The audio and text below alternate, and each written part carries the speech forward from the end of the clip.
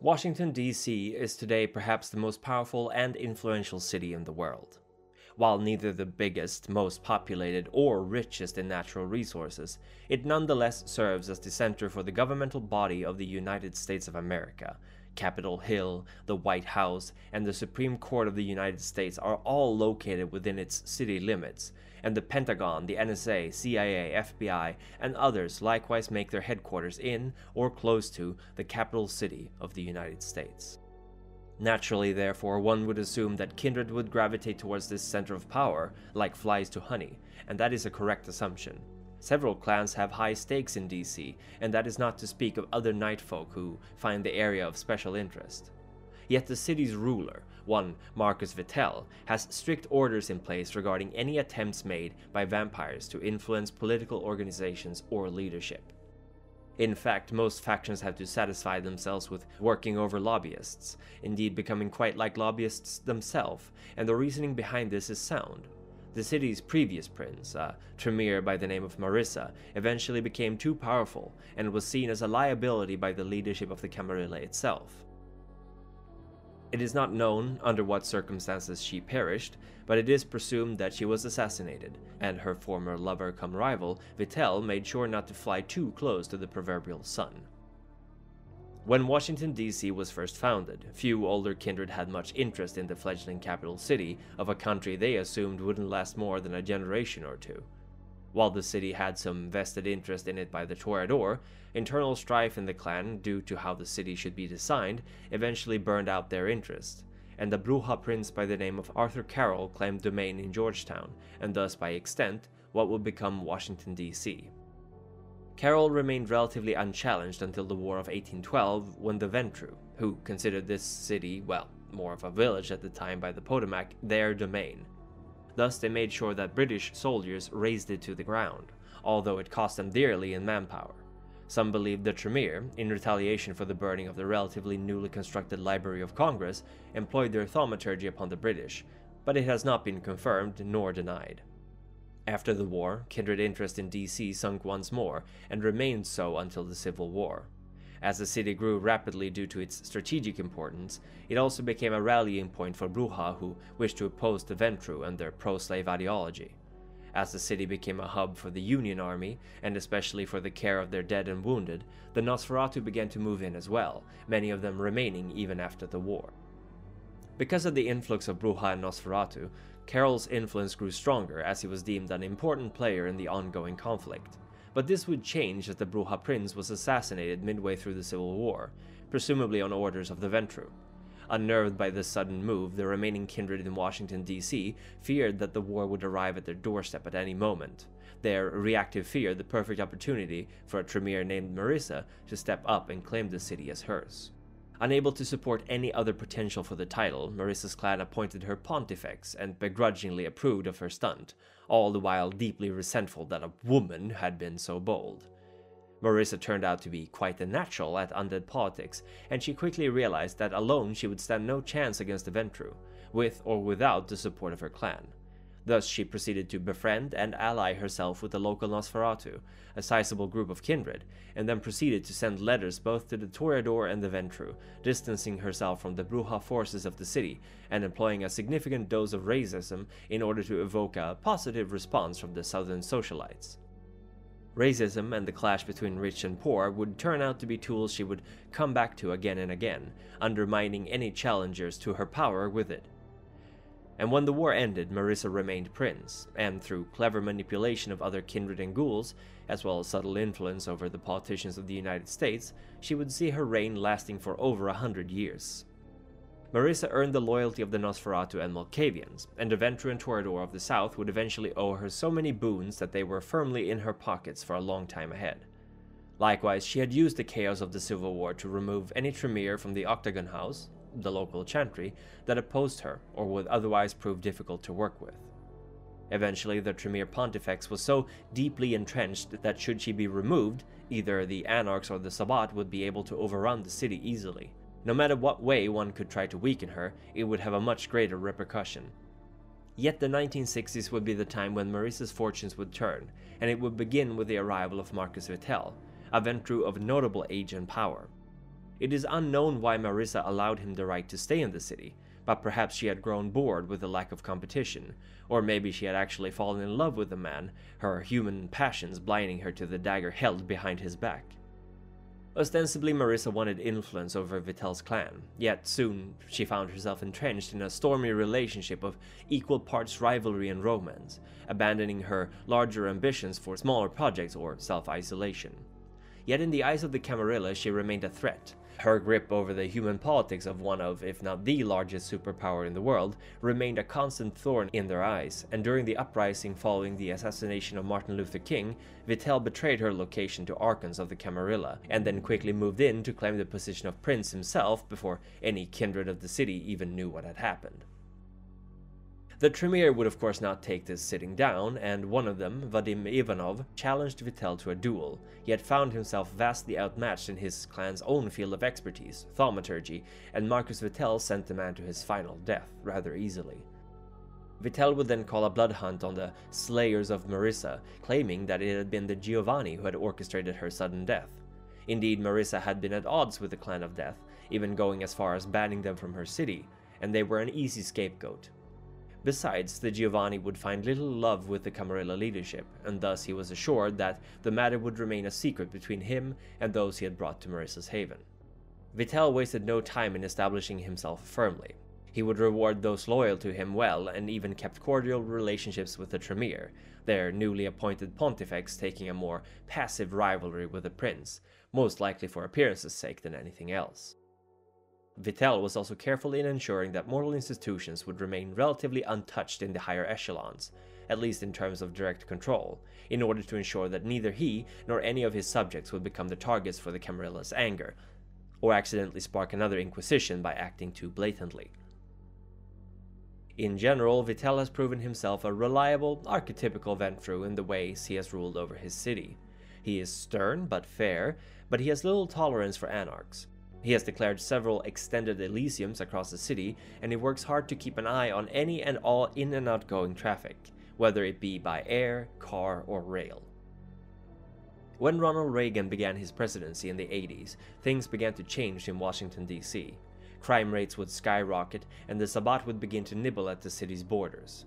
Vitel did not fight the increasing crime, but rather fostered it in the southeast part of D.C., arguing that with an increased amount of violence, it would be easier to keep the Masquerade intact.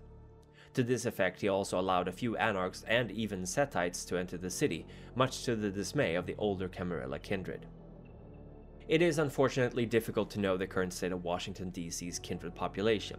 Suffice to say, the West Coast War during the late 90s, as well as the subsequent Sabbat occupation, and finally Vitel's reclamation of it in the 21st century, may have left a significant portion of its inhabitants destroyed or evicted. Yet we will turn the clock back now and observe the city as it were before the Sabbat took it, and who one might have encountered on its streets. Several different locations in DC have been declared extended Elysiums by the Prince, and Marcus Vitel is not afraid to do it to more places should the Masquerade be threatened there as well. Of note are the Smithsonian Institution and its museums, the White House, the old Executive Building, the Capitol, the Supreme Court Building, the Kennedy Center for the Performing Arts, Arlington National Cemetery, the Lincoln Memorial, the Washington Monument, Hotel Washington, and the National Archives. The Smithsonian has long served as a source of artifacts and magical items for the Tremere in the city, but with Vitel's ascendance to princehood, they have become significantly more careful in what they pilfer from its massive stores. Indeed, some claim that Marissa's rapid rise to power was in part due to the artifacts of great power that she got her hands on while going through the Smithsonian's stocks. The White House and its surroundings are technically Elysium, but kindred, especially younger ones, are strongly urged not to go near it for obvious reasons. The same goes for the Blair House and the old Executive Building as well, as they house the guests of the President and a large part of the executive branch respectively, and thus any kindred's presence would potentially invite disaster. Similarly, there isn't much interest in the Capitol or Supreme Court buildings aside from the power that these places wield, but entrance here is not quite as restricted as the White House. The Lincoln and Washington monuments are both favored locations of the Prince, and Vitel has been known to hold gatherings of associates or meetings at the Lincoln statue, while occasionally spending time at the top of the Washington monument to survey his domain. Some anarchs jokingly refer to the twin red lights at the top of the monuments as the Eyes of Vitel due to how far they can be seen. At the East Potomac Park is a sept of werewolves who have proven remarkably difficult to get rid of. Vitel has attempted a few times, but due to some manner of ritual they have remained relatively safe and untouched, and they will occasionally strike out from their sept against the kindred of DC. This sept is primarily populated by bone gnawers, although they will welcome any other Garou who wishes to join them. Prince Vitel and his predecessor were both smart enough to realize that mortals, lupines, and other kindred weren't the only threats against their control of the city of Washington, D.C. There are mages, changelings, and wraiths, and of course several secret groups within the various intelligence bureaus that are hard at work attempting to sniff out spies, terrorists, and of course the supernatural forces hiding in the city. The technocracy hold great sway over many locations in the city, and the Celestial Chorus, one of the mage traditions, holds sway over the Washington National Cathedral. The Society of Leopold and the Arcanum likewise hold some sway. Undoubtedly, to walk the night in the US Capitol, one must tread lightly. When it comes to the clans, at least under Vitel's rule, many of them have been cowed into submission. The Bruja, who once waged a war against the Ventru in the city, are now just a collection of lost sheep without a guide. Their leader, Bjorn Garnson, is an exceptionally old Viking warrior, yet he has yet to find the passion to step up to the role completely. He has refused the seat of the Primogen, and memories from how his people lost in Scandinavia to the Ventru continues to plague him, planting doubts in his mind about the right time to act. The Gangrel, meanwhile, are a peculiar bunch, and while they don't engage much in local politics, which should come to no surprise to anyone, they are remarkably more social than their clan would usually be described. Their leader, Art Morgan, is close to a millennia and a half in age, yet he works as a journalist for a tabloid magazine, traveling the world and earning the good graces of many. Quite a few Gangrel have even put him forward as a potential candidate to the seat of Justicar. The Malkavians of the city are individually quite powerful and influential, yet there is a distinct lack of coordination among them which keeps them from becoming a bigger threat than that. Scott Levin, the man who supposedly could be called the clan's elder, is obsessed with questions of IT and information, and spends his nights managing a dazzling amount of consoles and accounts as he scours the information highway for details. Other members of the clan wield power over the Bethesda Institute of Mental Health, known for servicing several ex-CIA agents and dangerous criminals. Should the Malkavians unite, the amount of information they would have access to could rival the Nosferatu. And speaking of the sewer rats, they too have a strong presence in the city and have enjoyed the patronage of all princes so far, more or less. The Nosferatu are no fan of Marcus Vitel, and in fact they know quite a few things about him that he would rather they didn't, but despite their awareness of his connections to the Sabbat, they have chosen not to act. And while the Malkavians may individually have access to great fonts of knowledge, the Nosferatu are several leagues better off coordinating themselves, and it shows. They deal openly with what they know, they buy and sell secrets, and they take care of each other. Their leader, Nathan, has however had some issues keeping his younger clanmates from joining the Anarch movement, as more and more are starting to question the authority of the Ventru Prince. The Toreador, despite being the architects of DC, are one of the weakest clans present. This comes after a long series of conflicts between them, the Ventru, and the rulers of the city. When Marissa claimed DC after the Civil War, the European Toreador had yet to recover from the French Revolution and its after-effects, and in their days the Ventru had seized power in many of the state capitals around the US. Thus they were left without much in terms of leadership in the US, and they were slowly whittled down to their bones by Marissa and her successor. These nights they are mostly abandoned by their European clan friends, and Chas Voyager, the clan's elder, is barely 60 years old as a kindred. The Tremere hold a special place in Washington, D.C., much thanks to the previous Pontifex Marissa and her stern leadership. These nights she has been replaced with Peter Dorfman, a significantly less charismatic man who has succeeded in being the best alternative to Vitel's rule, yet having close to no support amongst the other clans, and barely his own. Indeed, it is believed that Vitel keeps him around, mostly to show what leadership under the Tremere would look like, and it has proven quite effective. Indeed, the local regent, Helena Taylor, is significantly more popular, as she is also the head of the local Harpies, and rather more pleasant to be around. The Ventru are little more than puppets for Marcus Vitel, and while many suspect that there is something off about the man, most will rationalize it away, confident that it is due to his age or the potency of his blood. Indeed, this is how Vitel wants it. he has systematically cultured a group of kindred who lack the spine to resist him, even though they nominally have a seat on the Primogen, and only 3 local Ventru predate Vitel's arrival to DC, 2 of which are rumored to be somewhat in the prince's pocket, so to speak.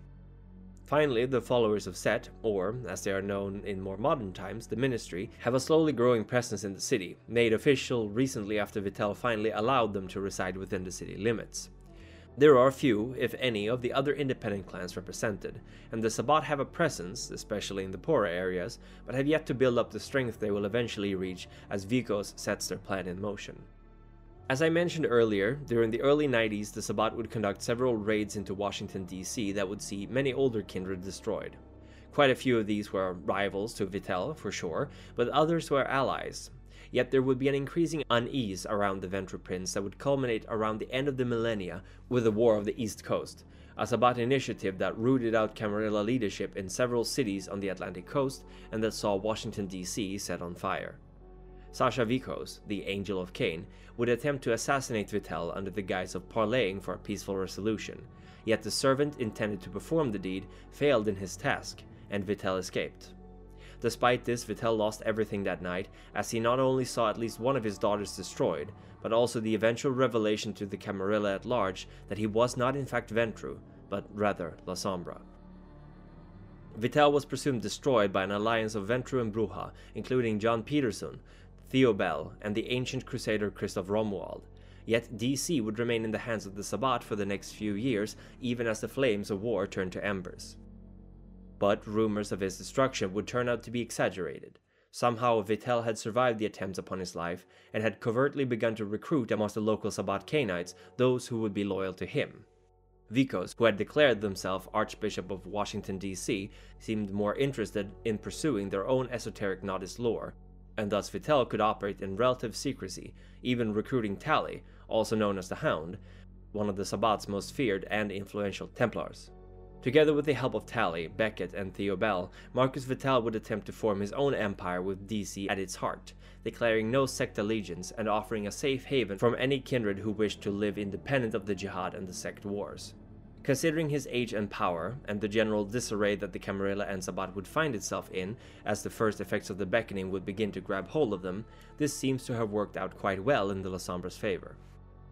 There are of course those who believe that this Vitel may not actually be the same man as the one who was presumed slain in 1999, but rather another creature entirely, who only wears his face. Some La Sombra even speculate that it is the antediluvian itself who has chosen to once more walk amongst its descendants, but the only one who may know for sure are Vitel and his trusted Hound.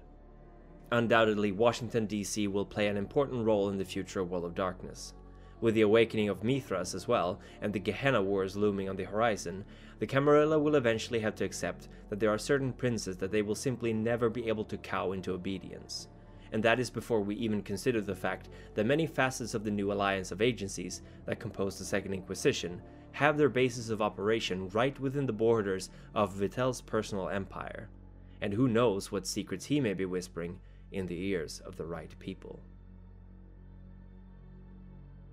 This video was brought to you by my patron, The Unemployed Writer. This one's a big one, and I hope I caught all the important parts.